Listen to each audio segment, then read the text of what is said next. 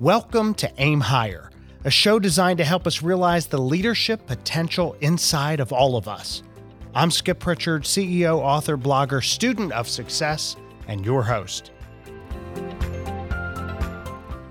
Welcome to Aim Higher, and before we start, I should ask for all of you to do us a favor. If you like the podcast, if you don't, then don't do us a favor. But if you like the podcast, please go on and rate us on iTunes or wherever you're listening to this podcast. Drop in a comment. We would love and appreciate it because that helps us get the word out. Today, we're talking about how to create a performance culture.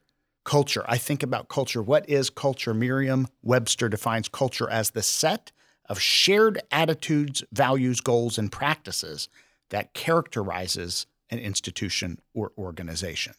The set of shared attitude, values, goals, and practices. I think it is that, but I think culture is so much more. Culture is at the core of every organization. It has a powerful influencing force on everything that happens and how it happens. It influences who joins, who stays, what gets done, what gets shelved. Talented people can come into an organization and fail in the wrong culture for them. And others who struggle in one place may land in a different culture and succeed in a way that the people at the former organization wouldn't believe if they were watching. It's culture. It's powerful. So culture is important. Performance is also important to any organization. Hitting goals, exceeding expectations, delighted customers, growing opportunities. All of these things are ways that we can look at performance, metrics, numbers. You like that, don't you, Jennifer? I do. I'm nodding my head and smiling. Culture of performance. An entire organization, right, needs to be healthy, fit, driven, clarity of goals, achieving those goals. So today we're going to talk about performance culture, and we have a star-studded panel, and we're very excited to have them. Jennifer Collins, who you just heard, who is here, who specializes in what? With culture, we're going to say wellness and rewards and recognition. That's true. You do all of those things. So welcome, Jennifer. Welcome back. Thank you. Very happy to be here. And Drew Bordas, welcome. How do you want to describe yourself? For this podcast, let's talk about getting it done. That's surprising you would say that. That's so what I'm shocking. expert in. Yeah, that's shocking. Really shocking. Tammy. Learning. Spade, welcome. Learning. Yeah. Learning. Focus on learning, I think, for You're this gonna focus on particular learning. topic. We do have generalists here who have some specialized areas, and I think it is a great way for us to talk about this conversation of creating a culture of performance. And so I think we should just start with some of the basics. What are some ways company culture drives performance? What are some ways that you would say, the culture drives performance? One of the things that I sometimes coach people on when they're looking at an organization is how to understand that culture and whether it's going to be a fit for them. And a question that I suggest they ask is, what are the thou shalt and thou shalt nots in this organization?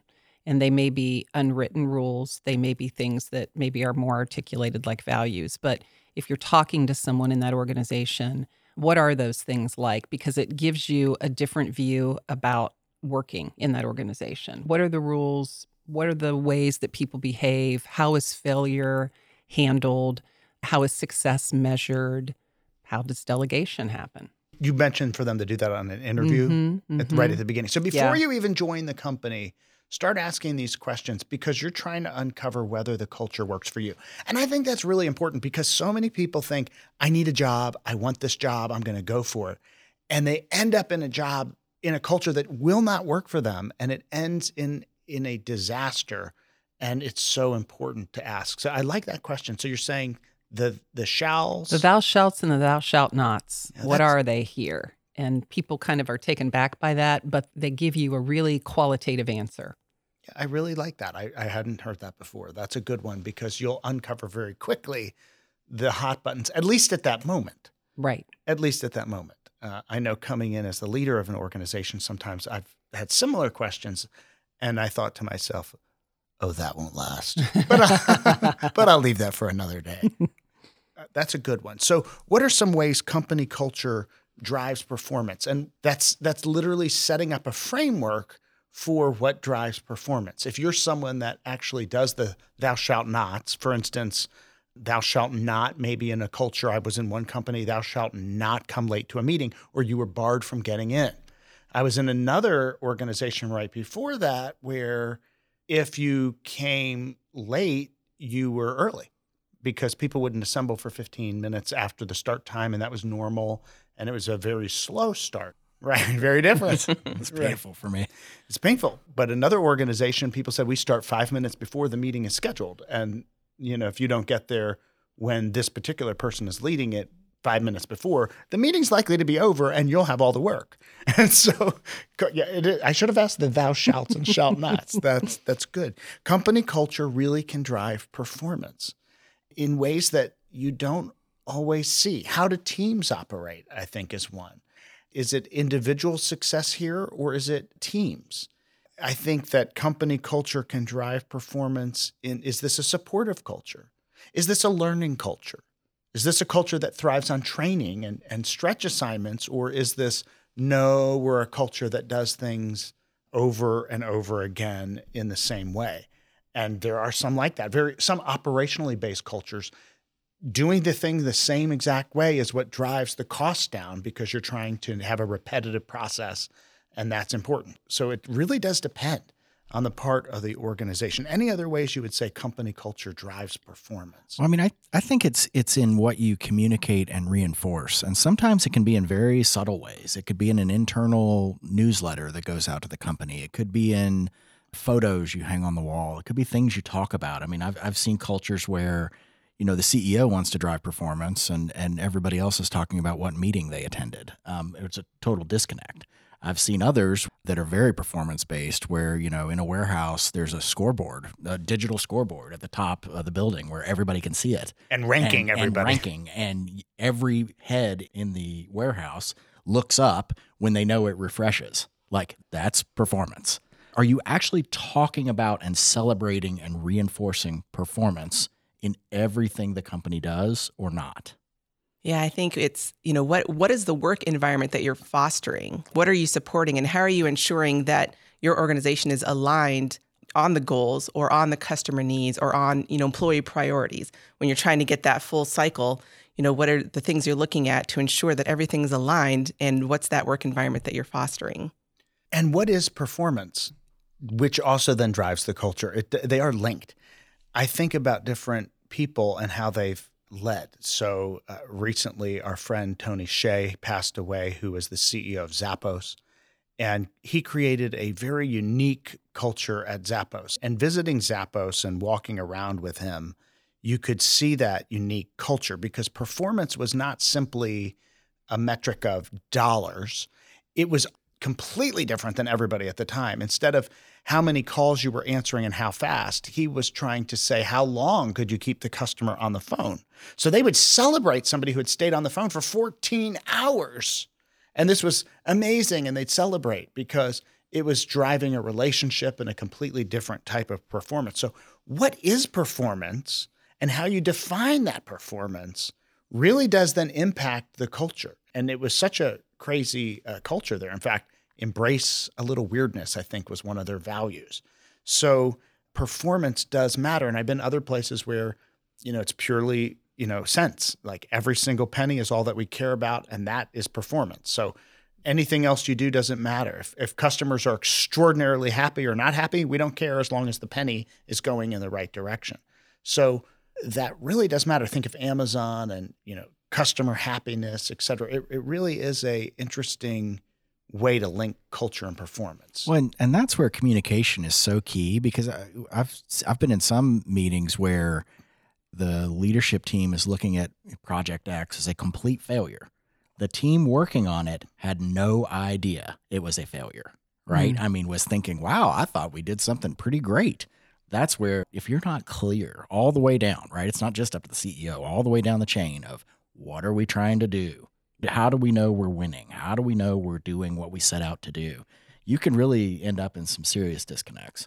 Yeah, I think that's the picture, too, of a balanced scorecard. That concept came about a few years ago. And when you think about performance in an organization, you need to think about it in a balanced way. You have to think about the financial elements, but you also have to think about customer experience. You have to think about people and learning. You have to think about process and efficiency.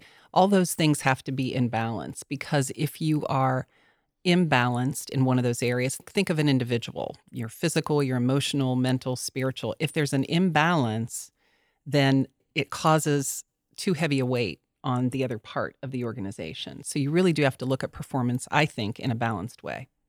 If that's what you choose to do at that time. And I think that's the important thing. So it is balanced, and I love the concept of the balanced scorecard. There are also times, as my friend Dan Thurman will say, that you want to be off balance on purpose. And so if you know that you want to focus in one particular area, I'm going to deliberately tilt. But the key is I'm doing it deliberately. I'm doing it for that purpose. So that balance is so key. But there may be times when, I've led organizations where cash was so important that it wouldn't succeed. We wouldn't have enough cash to move forward in August if we didn't hit this number in July. Right? That's a crisis situation. Mm-hmm. Now I'm going to be off balance on purpose. Yeah. Right. Whereas in a healthier organization, hitting things at full stride, then we can now think more that balanced way in the healthier long-term way. That's the goal, right? That's where we want it. That's the North Star, but not easy all the time for every organization to get there. True. And sometimes when you're off balance in one area, you have to overemphasize another to get righted again, to get that load balanced again. Or, as you said, sometimes there's a crisis issue. And I've seen leaders come into organizations where there was an overcompetency maybe on, the learning side, and maybe not enough financial acumen or focus on efficiency and process. And so you have to overfocus in those areas to catch up in your investment to get that balance back, if that makes sense. It does. That's good. And giving that organization time. It's also important that the leader adjusts based on the culture and doesn't force a cookie cutter mode of this is what I've experienced, right? Instead of saying, okay, we needed this for a time. Now where are we? And reassess because we're in a different place. I think it's also very, very difficult for people who've been in a culture to assess the culture. Because when you're new, you see things very differently. And so how do you really assess a culture?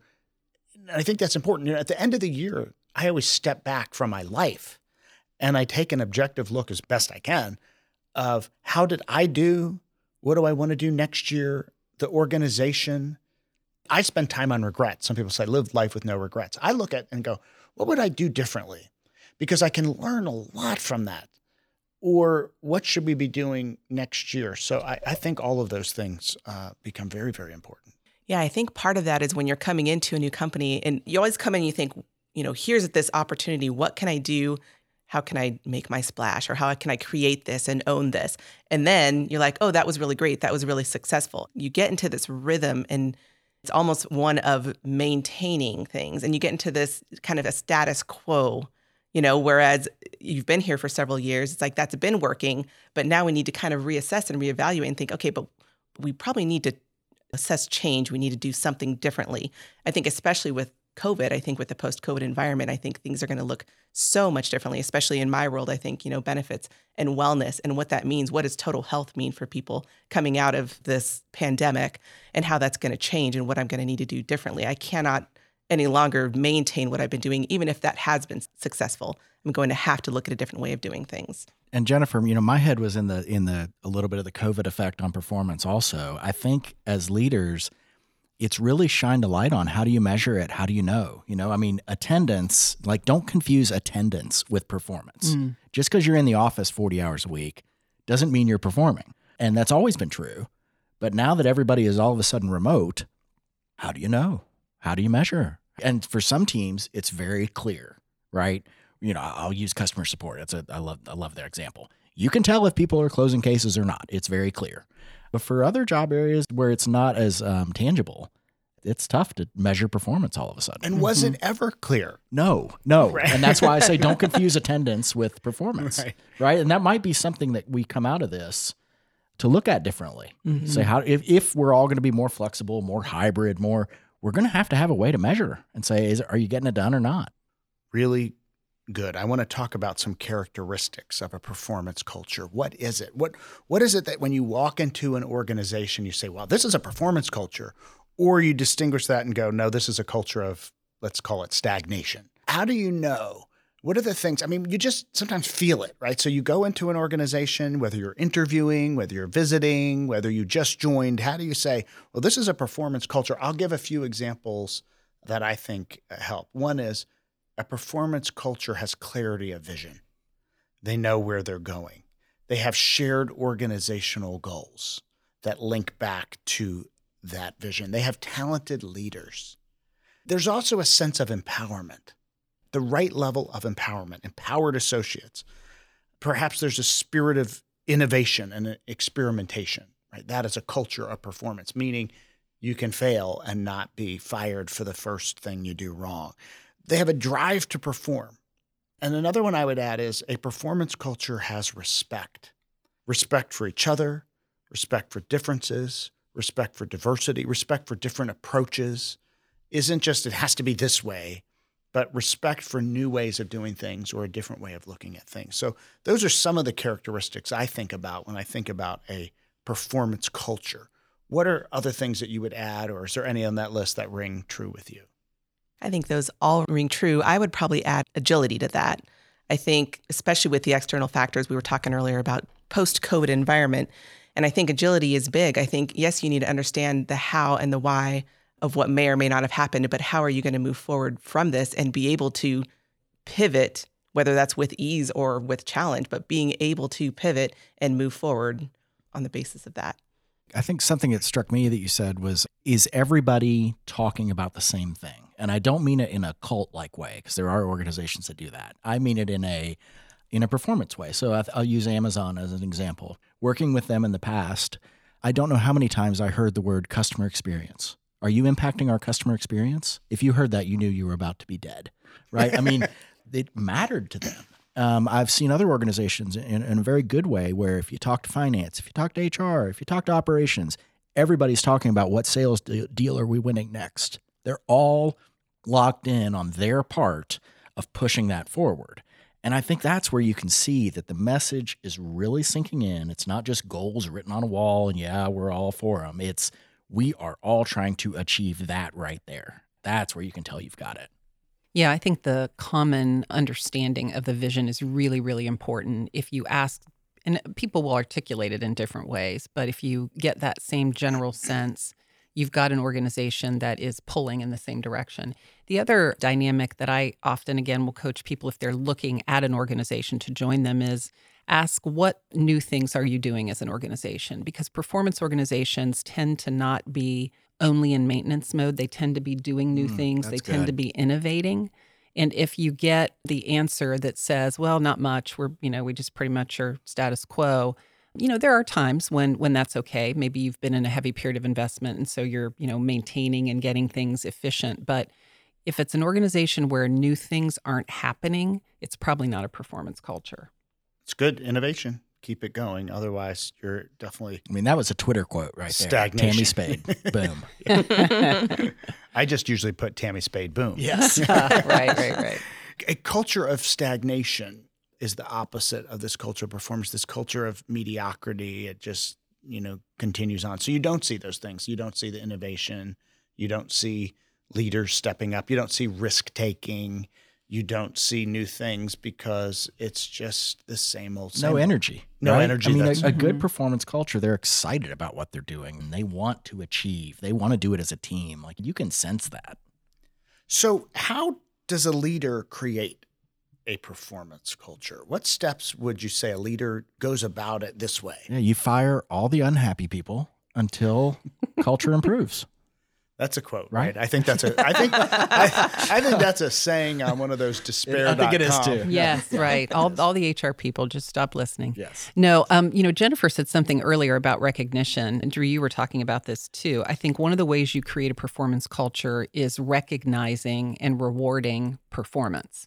Obviously, there are different types of performance, but people tend to pay attention to not just the words of your value and your culture, but what gets rewarded, what gets recognized. And when performance and achievement of common goals is recognized, that is reinforcing for the performance culture. Definitely. That's good. I think of 7 different steps for creating a performance culture. And the first is, I think the leadership team needs to define it. oftentimes people just think it's going to materialize and their performance culture. But just like I was talking about with Tony Hsieh and Zappos, he defined what it was. And if you go to a different organization and you say, okay, well, what is it at GE? It's going to be very different than it would be at the local bakery, right? So defining what it is. The second is communicating it. So oftentimes you define it, but you have to communicate it, and you have to communicate it over and over and over, right? If there's values like speed, accountability, and execution. I've heard that before. Have you heard that one? You want to communicate that, and you want to do it. But the third thing is different, and this is one that I think people miss as leaders. It's not communicate it and there. The third one is you got to sell it. Because if you communicate it and nobody believes it, and you haven't sold it and nobody bought it, you have nothing. So you have to sell it. And that is a very complicated one people don't think of. The fourth is you have to have the right people. So it's really, really important. For instance, if your goal is to have a culture that's more safe and a safety kind of culture, and you have someone that fires everyone every 5 minutes, that's not going to work. Or if you have somebody that is the reverse and saying we want to hire just for innovation all the time, et cetera. So how do you get that right balance? One of the things I look for is positivity. You have to hire for somebody who has positivity. You can't train someone to be more positive, whereas others are just looking at the skills. But then you end up with the people that are skilled, but maybe they're all negative. And so you have to be very cognizant of the skill set and the personality makeup you're looking for. The sixth, Tammy mentioned earlier, celebrate, recognize, you said. It's that recognition piece. So if you find a bright spot of that culture, do you celebrate it? Do you make sure there's a spotlight on it? Leaders always put a spotlight on others who are performing with excellence. That is so key. So celebrating and recognition. And the seventh is you got to weed. You got to weed out the problems at every opportunity. I'm not talking about weeding out people. That could be a part of it. I'm talking about if you see something wrong, you don't just let it pass. You got to weed it out. You got to say, here's what I'm noticing. Am I wrong on this? Could you look at this? I want to weed this out. It's either it doesn't fit the culture I want, it doesn't really match what we're trying to do. I got to use this as a learning opportunity for all of us, for both of us. Maybe I might move and change my position, but you might. But you got to weed it out, because a performance culture weeds out anything that is not performance as defined by the leader in number one. So do you weed it out? I think that's another really, really important one. What would you add, or steps, or how does that resonate with you as I'm talking through this? Something you said that I think is good information for everybody is the sell it part. You could think early in your career, well, just wait till I'm CEO and I'm going to say this and everybody's just going to magically just fall into line with all my wishes. Doesn't happen. And boy, does it not work that way. And so even the CEO, even if you're at the top, you still got to sell it. You got to sell your vision, especially when you're in a culture change and you want to drive something that wasn't there before and you need people to come along with you. You really got to sell it. That one is important. Yeah, and it's not one people think about. No. They just think, oh, I'm going to communicate it, and this is the way it is. Or when I'm the boss, I won't have to sell anything. You do. You do, because you're not going to win hearts and minds right. if you're just saying, here's the plan. Especially when you're fighting entrenched history, bureaucracy, methodology, things are the way it had been done before, especially when you do need people to change. I think it's important because a lot of people will think, I don't need to sell it. I just declare it. This is the way it right. goes. But that is very short-term thinking, because if you're asking somebody to change, they may buy into the vision. But then if you're actually asking them to change workflow, you need to sell that behavior, because workflow is not going to change on its own. They have to be motivated to do it. They have to understand the why, the what, the where we're going. All of those things I think are very, very important. The selling piece is very critical. It's really replicating the success options too, because you can't, as a leader, be everywhere doing everything. So when you're selling the vision, you're not going to be able to think about every single step in the process. And as that widens and goes out into the organization, it's very important to get people engaged. I think if you don't and you say it, you'll probably get compliance, but you won't get collaboration. You won't get the creativity that comes with people kind of, believing it themselves. You need the coalition of the willing. There you go. You need to find those people, celebrate them, promote them, give them hard assignments. just to build that groundswell because you can't do it all yourself. Right. Selling that how and that why and ensuring they understand the how and the why and how that alignment comes all the way down to their individual contributions, how they're relevant to those goals. And that brings me to, how do you build a performance culture into the review process? You're a manager. How do you build into the review process a way to encourage a performance culture? What are the best ways?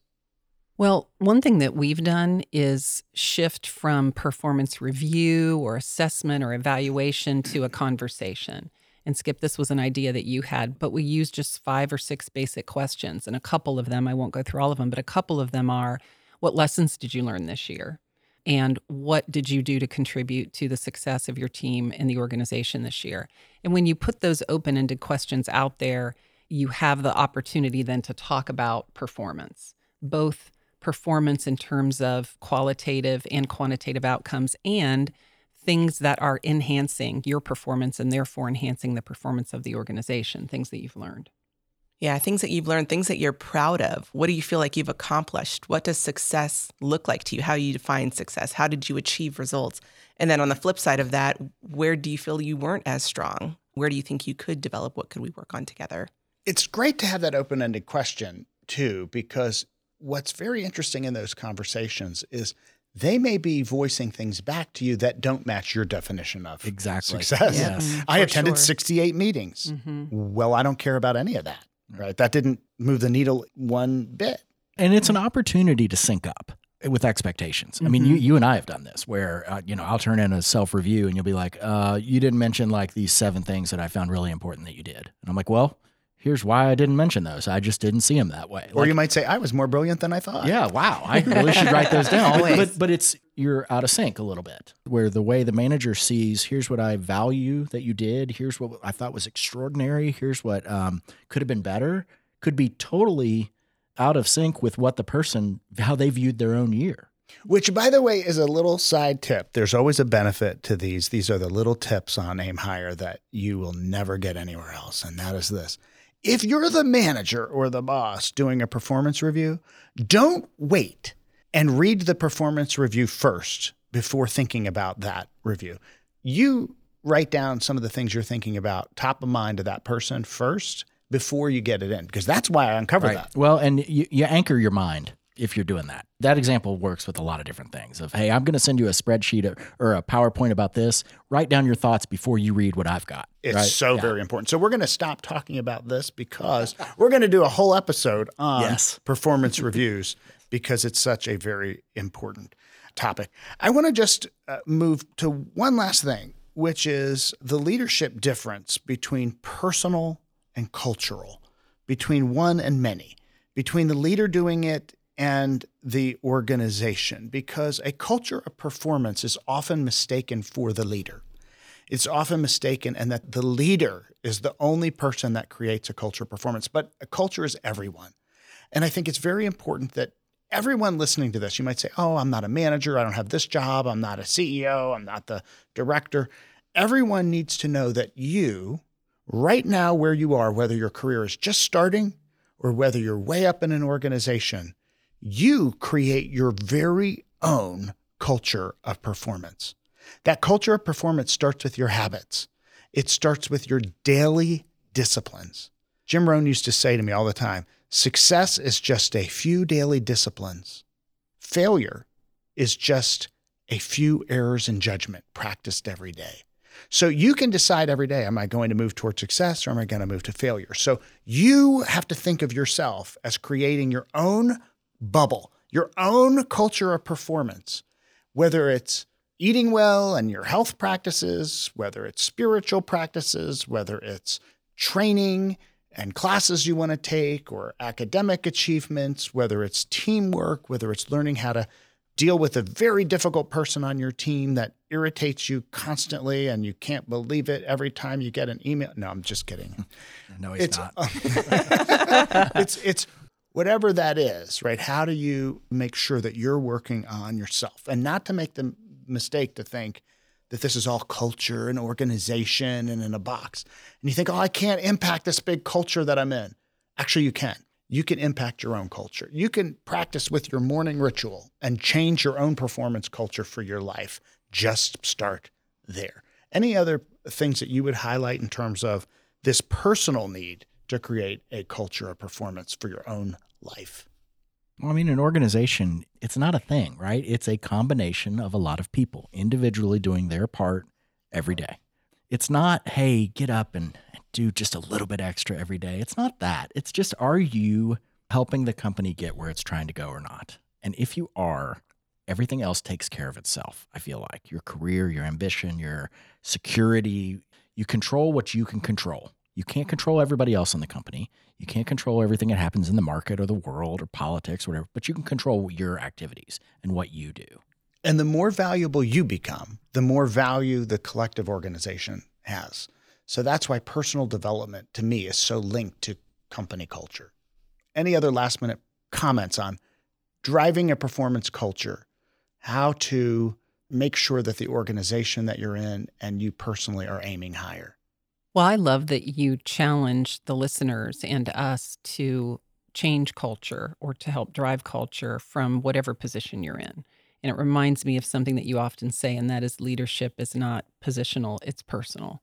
So for me, that's a great reminder of just every day thinking about, is this contributing to the culture that I want to create in my team or in this group?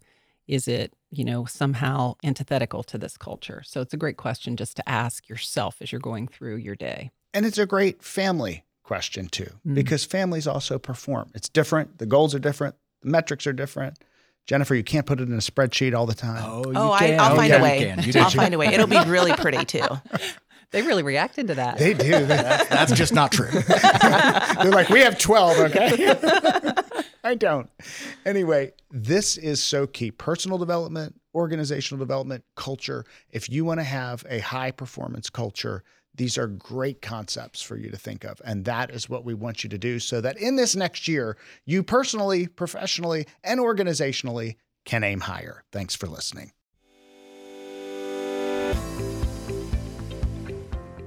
Thanks for listening to Aim Higher with Skip Pritchard. Check out skippritchard.com for more episodes, interviews, book reviews, and leadership insights. And if you like what you hear, please rate us in iTunes. Until next time, remember, don't settle for the mediocre, always aim higher.